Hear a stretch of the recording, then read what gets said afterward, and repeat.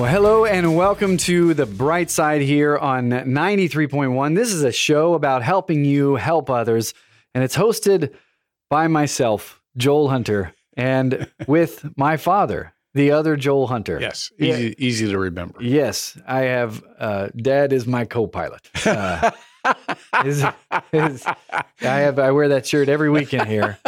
And so we are live today. And I don't want to ruin any of the illusion. There's some days where some shows, not ours ever, but there's things where they recorded earlier, and it's this is just brutal live stuff. That's right. That's right. Just walking the tightrope with no net. That's right. If we make a mistake, we can't walk it back. This is the greatest show.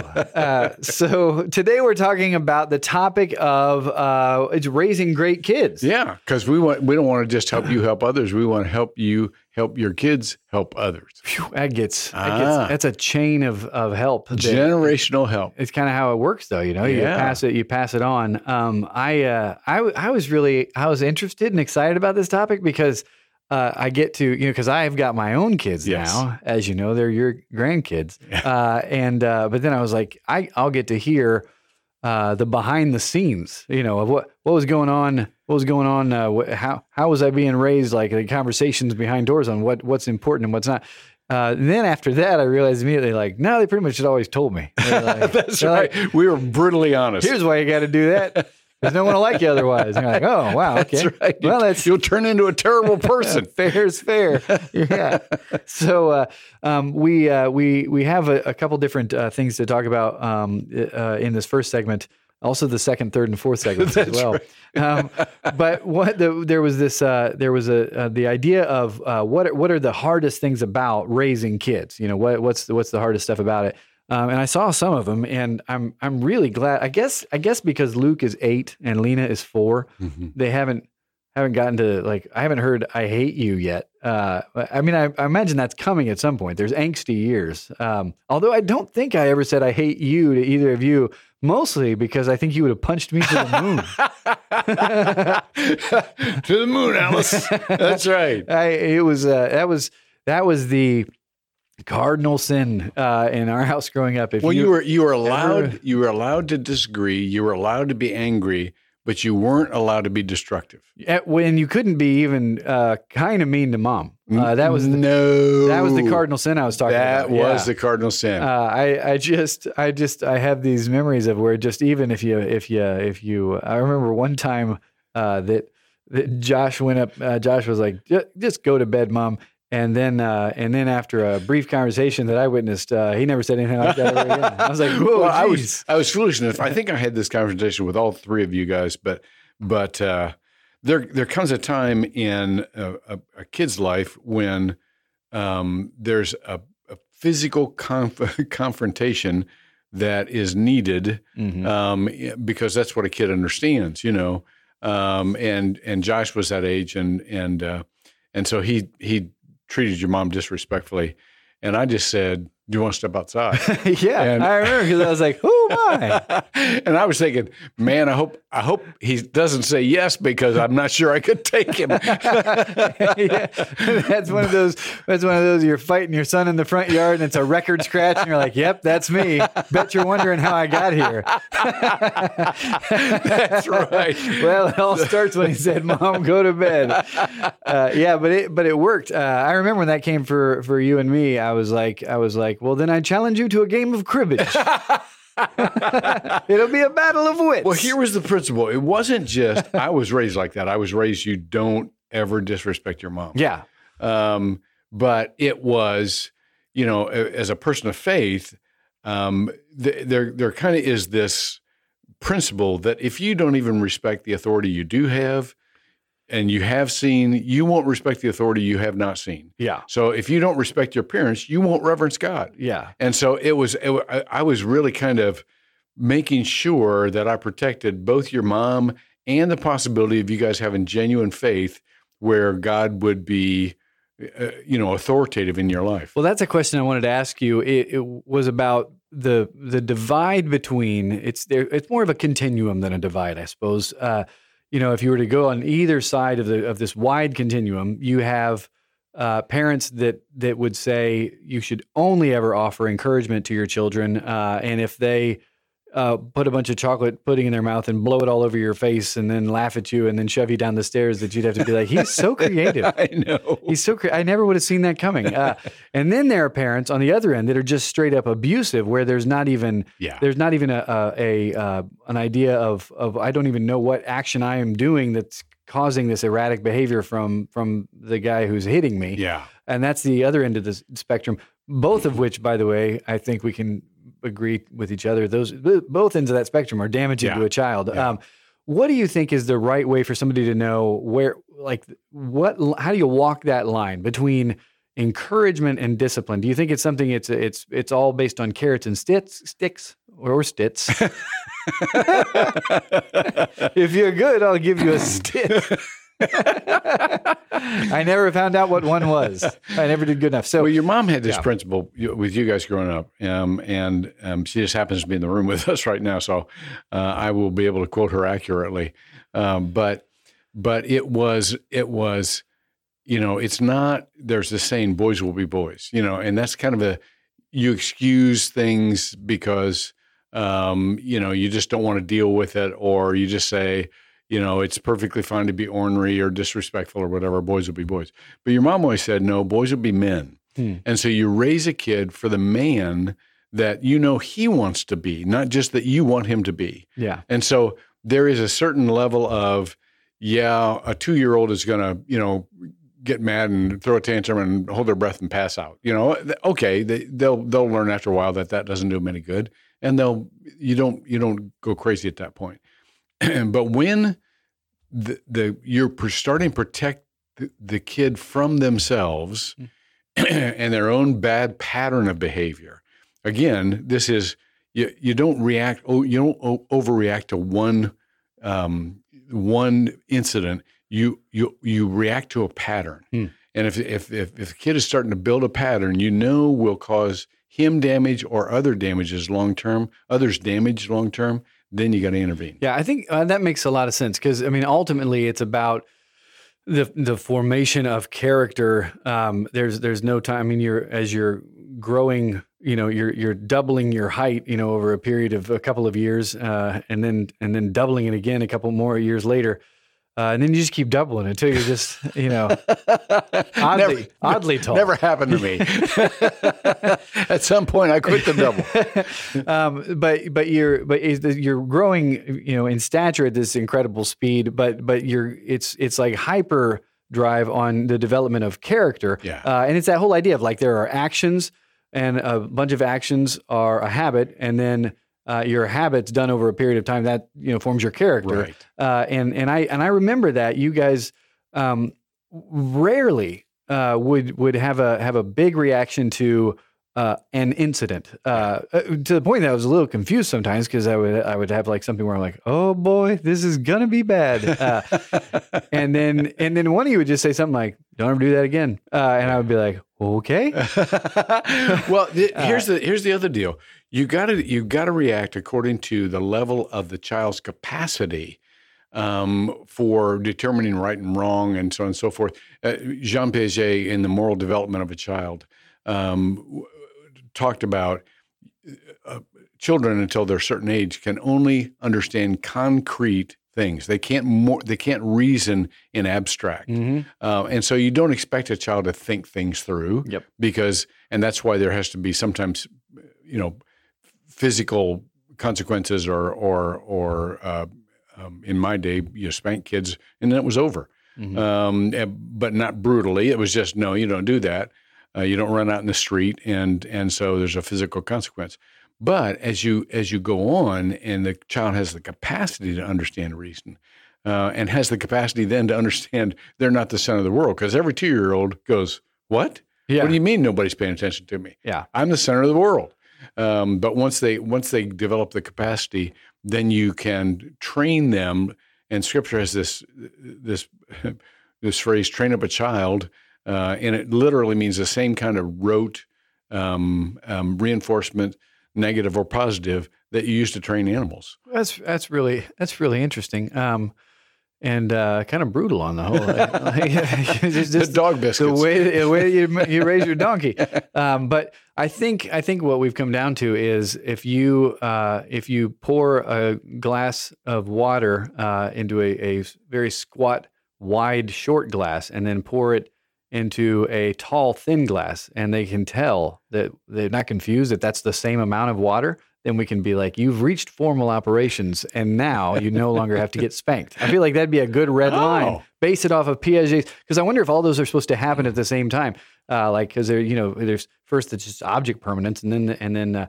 But I remember seeing those videos in psych of where you'd watch a kid that's just mind is blown that you'd have this totally full, tall, thin flute of water and then pour it into a shallow bowl, and they'd be like, it's the same amount? I can't even understand. Okay, so when we come back from this break, we're going to talk more about how to raise kids that want to help people. We'll see you in a few minutes.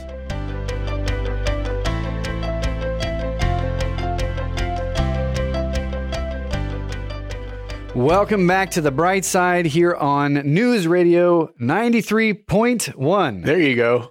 93 punto. I don't know how do you say 90 in Spanish? I don't know. I really felt like putting you on the spot for Spanish right there at the beginning. I have no idea. I know that 80's ochente. Anyway, so that has nothing to do with our topic today, which is... We seem to be wandering. It's been a very long day. Raising great kids who know Spanish. That's right.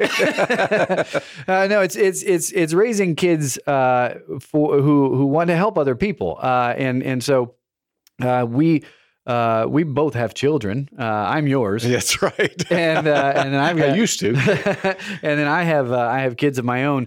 But honestly, even if you're not a parent, I feel like the idea behind a lot of this stuff is a lot of what makes the mindset of serving. It makes it more it makes it more understandable about because there's some people that just naturally want to help, and there's some people that naturally want to be helped. Exactly. And that all starts somewhere. I thought it was really interesting when our research department, who is with us in the office today, my mom. When she was looking up different quotes from famous people about their childhood, it was the one that you had shown me earlier. It was the one you liked too, but Elon Musk where he said, to make an embarrassing admission. No, I'm just kidding. That's not really. It's. I feel like I should get a good South African accent.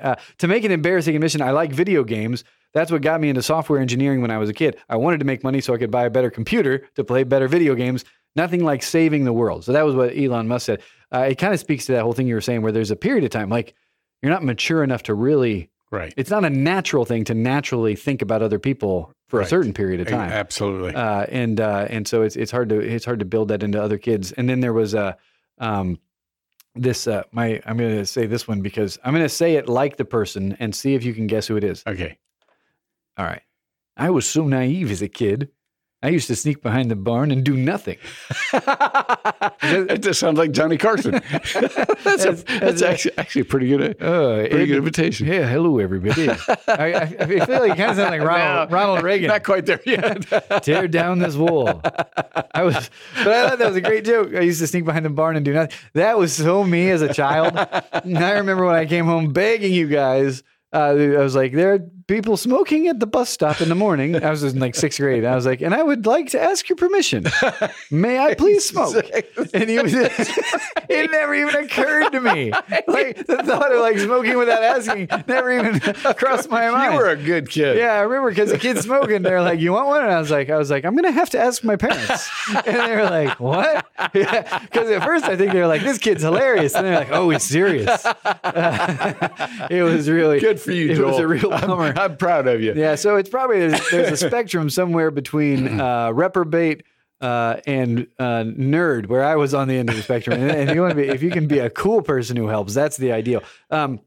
There's that Red Skelton quote of any kid will run any errand for you if you ask it at bedtime, and that one was really accurate. But that's what I wanted to talk about in this segment is what do you think? Not just as a parent, but you were at a church for 42 years. Is that right? 45? Yeah. No, I was a pastor for 48 years. 48. Yeah. All right, look at that. Just with one, I knocked off 6 years. Yeah, that's all right. That's a lot of time. But I wasn't a very good one for a long time, so that probably should knock off a few years. That's right. You used to wear the full on robes. Oh man, I had a clerical collar and the robes and everything. Yeah, that was that must in have, my early days. Did that throw people off? Because that was back when you were just like super ripped muscle man. Well, and you were wearing a clerical collar. I got one of the best compliments I ever. This is kind of embarrassing. One of the hospitals that your mom and I used to go to, and she would entertain you kids in the foyer while I went. Give us Necco wafers. Yeah, while I went and visited patients, and it was a Catholic hospital, and I was so young that people would stop me and say, "Where are you going?" And it was back in the day when not everybody could just walk around and go straight to the patient's room. So I started wearing a clerical collar like a Catholic priest. And I was walking down the hallway one time, and two candy strippers were coming toward me, and one of them looked at the others after looking at me and said, "What a waste." That's one of the greatest compliments I've ever had in my life. That's really, really nice. I'm not sure I ever told your mother that, but I don't think she would have liked that story one bit. You know what though? I feel like just with the balance of the universe, because a story that haunts me and always will. I'll probably never talk to a girl that I don't already know because of the one story of when you were a kid and you tried to say hi to a girl out the window at the drive-in. Oh my gosh. And her only response, she just goes, "You're ugly." Oh man, I was destroyed. That's really hard when you're 11 and that gets said in front of all your friends. Because I bet you, I'm just going to guess that your friends at age 11 aren't like, "Hey man, that's not cool." I bet you they're like, "Oh, this is the greatest." It was worse. It was worse. It went on and best on. night of our lives. It went all around the school. Yeah, that would be tough. You know what? But it all came around. That's good. Well, and none of it mattered because you married literally the greatest woman on earth. I did indeed. The best human alive, and one who serves others. Your mom has more of a servant's heart than anybody I know. So how do you raise kids that if the natural state, and I don't know if I'm convinced of this, but it's at least very pervasive that the natural state of a human being is to not necessarily want to help in every way. I think there's some tribe altruism, do for the good of the community stuff. Mm-hmm. I think that's built into us. But to say people naturally want to live a life of service would be a lie in most cases. How do you get that instilled into children, short of just, having my mom for a mom? Like what is it that you think is it something it's more example? It's more, you got to have some sort of like, don't turn kids off to it too early. How does that work? There's two main ways. One is they have to see it by example. You're exactly right. When they look at people they love and they admire, and they see those people serving others, they just think, well, that's the right thing to do because this is a person I admire and I want to be like them. The other way is they have to see people that either they love or they would have compassion for in great need. And there's a natural human compassion about wanting to help somebody who has been hurt or is in pain. And if one of the things that we try to do with you guys is make sure that you go to a country other than the United States so that you would know how good we have it because poverty here isn't like poverty in the rest of the world. Yeah. And it's not good here, but it's still not at a survival level. Yeah. And so we always wanted you to see just how good you had it and how people who are wonderful people still need help. And so that brings about compassion. Through just a mix-up at the airlines, I ended up in Dubai, and I came back insufferable. They got some money in Dubai. I was like, why don't we have zebras? This is ridiculous. I'm tired of slumming around here. This building doesn't go all the way to the stratosphere. I know. No, but you did that, and I think that's something I'm not too terribly far removed from those teenage years. And I remember for me specifically, and consistently, I mean, like where I can't think of a lot of exceptions, consistently for kids that I knew, there are a few things as life-changing as either going somewhere that's really, really poor in the U.S. because that exists more than gets talked about, but even more so in another country. Because I mean, there's a certain amount of, in general, being poor in the United States. Still, you have a lot more at your disposal than if you're even doing well, kind of okay in some countries. And I remember that the impact that had, and I remember just seeing kids that were just snotheads that would come back from stuff like that, and it really does. It affects a change in you because it's that whole idea of maturity. It's this widening concentric rings of perspective, and then if you can just do a really kind of just push those rings out pretty fast, pretty quick over the course of a week. When you realize that there's kids who literally have never put on a pair of shoes. I mean, it really does. It really does that. Okay, so you said there's two things. One is to have the natural compassion. The first one was you see an example. Yeah, okay. And the other one is you see a tragedy. Yeah. So those are the two ways that evoke thinking about others or thinking about you as somebody who could be a servant to others. Yeah, the lead by example one is really it's really powerful because most of the people that are around my age have kids around that age, the age of my kids. It's kind of the generation that I'm in.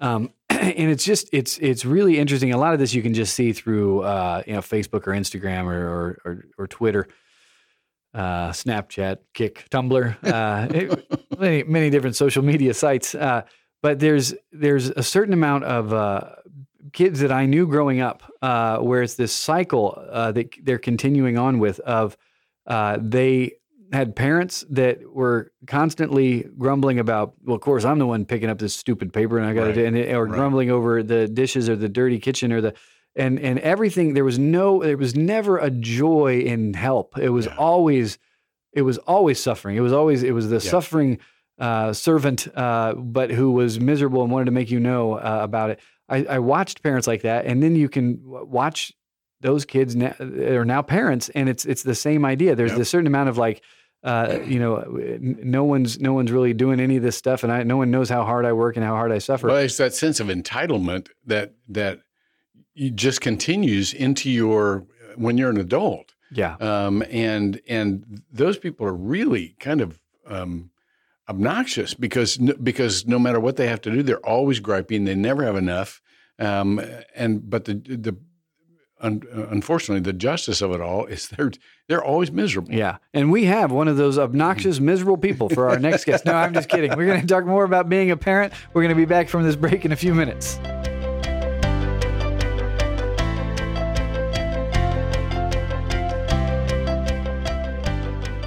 Welcome back to The Bright Side here on News Radio 93.1. I am Joel Hunter, and with me, as always, is my dad, Joel Hunter. We are the Joels Hunter. Well, that never gets old, although it seems old every time we say it.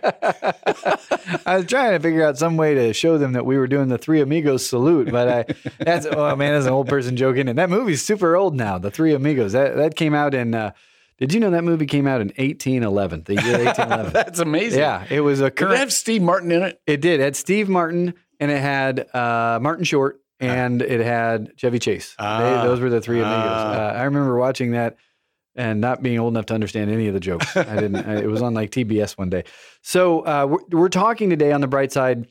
We always try to talk about helping other people. The idea behind that, and what different ways to do it. And sometimes we'll have a guest who comes on and talks about what they do, and it's always something amazing. They're like, I gathered all the trash up in the world, and so that's supposed to be inspiring, and it is. And sometimes there's just practical stuff to talk about. And this one today is about your kids, and if you don't have kids, then kids that might be around you, because there's kids around. And if you don't have kids around you, then just your peers. A lot of this stuff is done by example anyway. Right. And how do you take kids who are naturally selfish and make them naturally want to help other people? This segment we're going to talk about stuff that what do parents have in common? Yeah. Like parents of kids that are successful. Let me make sure I've set the context, at least how I think of things. We have larger and larger problems in this culture, in this world. And so they're so big that you can't solve them just with one segment of experts who have a practical solution. You've got to solve them as a community or as a culture. And so it's not enough anymore just to try to solve a problem. You have to change a culture. And so when we talk about we're trying to help people help others, what we're really talking about is changing a culture, and not just changing a culture, around us, but for generations to come. And so that's why I think this whole idea came from Bonnie Gamble, a friend of ours, who said, "Why don't you guys do a show on how to help your kids think of others and serve others instead of just being self-centered?" I like that. I mean, I like that view of it because there are problems that are so ingrained and so run so deep, and they're so complicated that they're problems to be solved by generations going on. That's right. There's that one quote of cultures are improved when old men plant trees whose shade they'll never sit in, or something like that. It's that idea of passing that stuff on. But it'll happen. You'll be able to see some of it. It's if you're listening to this and you're like, well, this is depressing. What do you mean it's going to change in the year like 2200? No, you get to watch this stuff happen incrementally. Well, and it changes you. If you become a servant and you help other people, even if the whole problem or culture doesn't get changed, you get changed for the better. Yeah. So it does have an immediate effect. Yeah. I would say the happiest people that I know are people that help people the most. That's right. In general. I believe that's true. Except for this one lunatic. He's just laughing all the time. Wait a minute. You're not talking about me, are you? That's right. No, I was leading into some guy who always tried to steal my wallet. He's like, yeah, give me your fingernails. So what are the traits that parents have in common if you have successful kids who go on to be helpful and to be contributors to society? There was some article that you had. Our research department actually went to. I never know if you've written it or if it's just that it's been harvested out of the internet by our research department. Yes. So this was. No, I hadn't written it. It was in Business Insider, and it says science says parents of successful kids have these things in common. And the first one is they make their kids do chores. And I thought you were going to take off from there, but apparently you're just looking at me. Okay. What their conclusion is that if the kids aren't doing dishes, it means someone else is doing them that for them. And if you make your kids do chores, they become more empathetic to others. Because they know firsthand what struggling looks like and how to accomplish things. And this was actually reflected in a Harvard grant study that said that many kids, by making them do simple chores like just some, taking out the garbage or doing their laundry or picking up litter or whatever, have a better understanding of what it takes to make a good life than those who have stuff done for them. Well, part of the reason I don't have tons to say about it is I feel like it will be, I feel very hypocritical if I'm like, yep, it's really important because you didn't make me do chores, because you did. And I'm giving the kids chores now because not even so much to help them, just to help me mostly. Just because that's right. Like, this is great. This place is spick and span. But I was the worst when it came to chores. And this is part of. I mean, the reason I even want to share this is just as a confession, just to kind of ease my own soul. But also, if you're a parent who has children where you're like, hey, it's well and good to say make them do chores. You've never met my kids. I can get something done 1,000 times faster than exactly. And God bless you. You would pull weeds with me, because that was my job I had to do. And instead of just pulling them by yourself in 5 minutes, you would be in the front yard for 45 minutes with an 8-year-old who's like, oh, I hate it. I'll do any mental problem. Just, if you tell me to go in, and you would just be like, and then you got to deal with the whole thing like, oh, my son's a nerd. Doggone it. Well, you were, but you stuck with it. You did. And it was so much harder than just being like, I'll pull the freaking weeds, go inside. Exactly, oh, gosh. Right. Well, that's the reason that a lot of parents don't make their kids do chores. It is so frustrating, and so it takes so long, and it's so much more work. But you've got to understand, you're investing in that child. That's what love is. Love sacrifices for the sake of the other. and you could come up with more excuses what you had to do. I got to go to the bathroom. I got to get a drink. I just got bit. I need Neosporin on this. I'm like, it was brilliant what you would do to get out of pulling weeds. That is, I put a lot more effort into that. I would use the shovel to try to tunnel into the backyard just to get away from the weeds. It was a lot of work, but that's the thing. And I think that is a myth that's important to just call out and just make it declassified that it is not true that your children doing chores will help you. It's rarely true. I mean, there are times where it's like, wow, that was really helpful. But most of the time it's just going to be more work, but it's something that's a time to bond with your kids, or if it's something that they have to do by themselves, reinforcing that when I have a responsibility, I have to finish it, or else things go bad for me. It's really that consistency of that it really did matter. I mean, I almost to a pathologic degree sometimes, like if I have somewhere where I feel like I need to, I mean, still to this day, if I don't have my first surgery patient until 9:30, if it's 8:00 and I'm not at work, I have this like internal like, oh gosh, I'm not at my post. There's this thing that's built in, and that's probably too much. But it's built in you can only do big things if you're willing to consistently put in the effort over time. And the only way to do that is to have somebody who says, hey, you have to put the effort in over time. Exactly. And that means that I'm going to sit here with you while you complain about how hot the sun is and that you looked at the humidity index. So that's chores. Chores was number one. There's a lot of these, aren't there? Well, there's we won't get through all of them tonight. There's like 13 of them.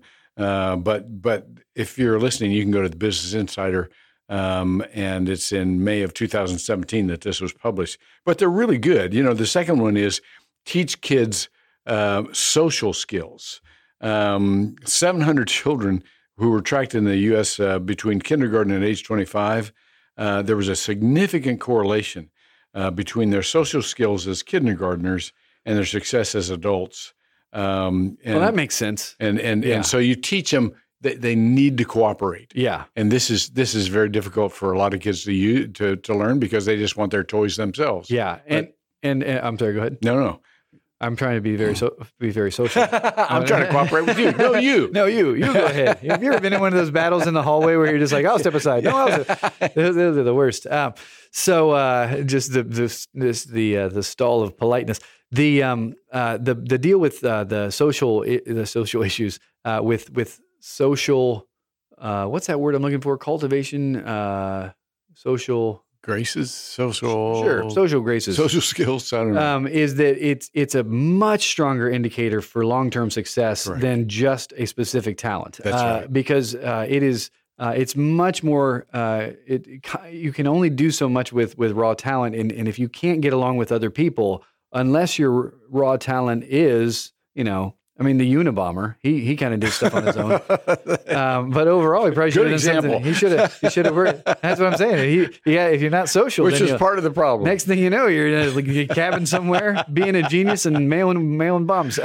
But he's a good example of what happens if you don't socialize your children. Take them to parks, for heaven's sakes. I know. He'll end up in a cabin somewhere. No, it's that idea of learning to work with other kids is super important because I just want to say this real fast before the break. It is really common as a parent to look and say, my kid's got this talent. And a lot of times you're right because you see stuff that other parents don't see.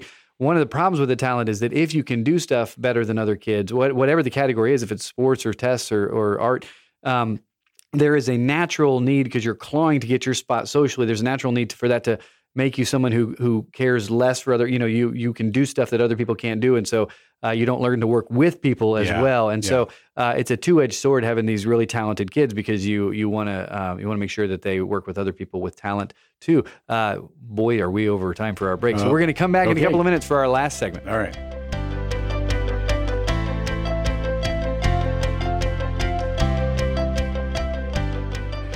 Welcome back to The Bright Side on News Radio 93.1 with Joel Hunter and Joel Hunter. This is a show that's about helping you help others. And today the topic, it's been wide-ranging topic of discussion, but the core, our rudder steering us through them all has been raising great kids and how to do that and how how to generally just take anyone who has natural self-interest as their driving factor and help them to learn to help other people. Yeah. And a lot of times that's kids. Sometimes it's adults still. Yeah. And that's because their parent didn't hear this show. That's right. That's right. How to raise. You are way ahead of the game by listening to this.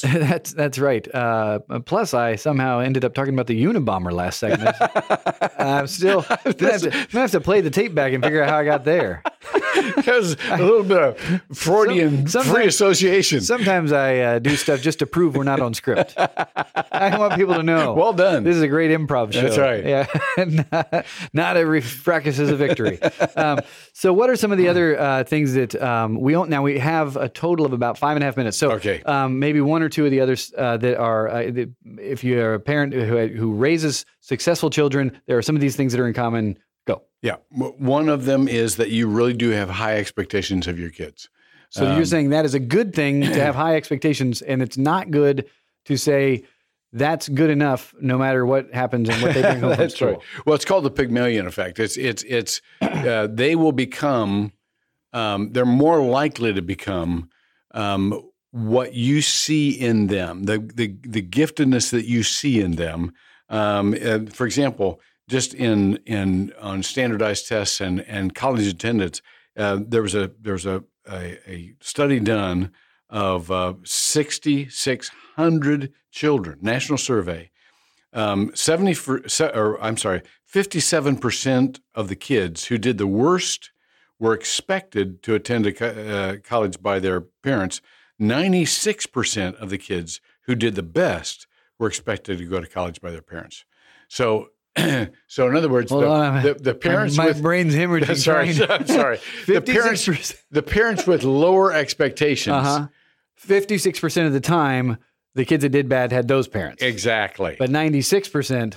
56%. The kids that did good had parents with lower expectations, but 96% of the time, 96% of the kids. I'm sorry, I should have explained this instead of trying to read it. So Ted Kaczynski goes to Harvard. Fast forward 10 years. He's in a cabin. Here's the principle.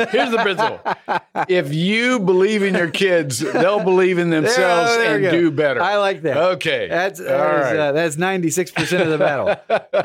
So that is true. And high expectations, I can say, I mean, like anything else, there's any medicine taken in a high enough dose is poison, and any good habit done to an extreme is poisonous for your kids. So there is such a thing as having too high expectations. I can say, though, in all of my time growing up, I'm 37 years old now, I met one kid ever, and my whole life, whose parents had high expectations. They tipped too far that way. Their parents' expectations were too high, and it's not like everyone else had low expectations. It's just like, you don't see that side very often. No. Like there's a fear of telling people here's what you're capable of, right? Because that somehow gets misinterpreted as here's what you're failing to do. Yeah, exactly. And it's just not true. Yeah. It's here's what you should attempt and maybe fail, but man, you're attempting it. And that's what matters. That was another thing was in here that failure is associated with progress instead of somehow a depressing limitation. Yeah, which is a good one because it's really, really hard to.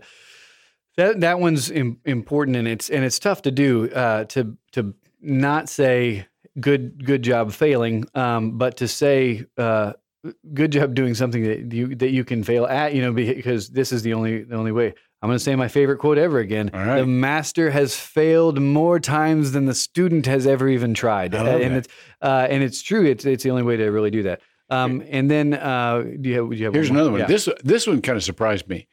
Good parents teach their kids math early. I don't believe that one. Yeah. It's 35,000 preschoolers testify to the fact that developing math skills early can turn into a huge advantage because something happens in the brain that orders the brain. Mm-hmm. And so beginning school with a knowledge of numbers and the order of numbers and other very basic math concepts is something that develops the person better than not teaching them math. Oh, that's really that one is interesting. Yeah, that one's out of nowhere. I feel like I did not expect that one. You'd think it'd be like playing Bach for them or something like that. One of the ways that it's low hanging fruit. I like to say the stuff that's just really easy to get at is a way to be able to help your kids want to get into this. There is a website that's called simple.help. It's not a .com. It's so if you type in simple.help into the little browser thing, or you can type www.simple.help. It will let you sign up to get an email. It comes once a week. You won't get emails about big tanning bed discount sales and stuff like that. It's just the one email a week on ways to help throughout the week. And I know, Pop, that as the guy who runs that you're thinking about getting into having stuff that parents can have for their kids. Yeah. And so if you have any suggestions for that, if you go to info@simple.help, you can email and come up with some suggestions. Because right now we're compiling the list of stuff that kids can do. In general, way to go. You're doing a great job as a parent. And if you're not one, then you can be someday, and that'll be great too. Thank you for listening. We will see you next time on The Bright Side.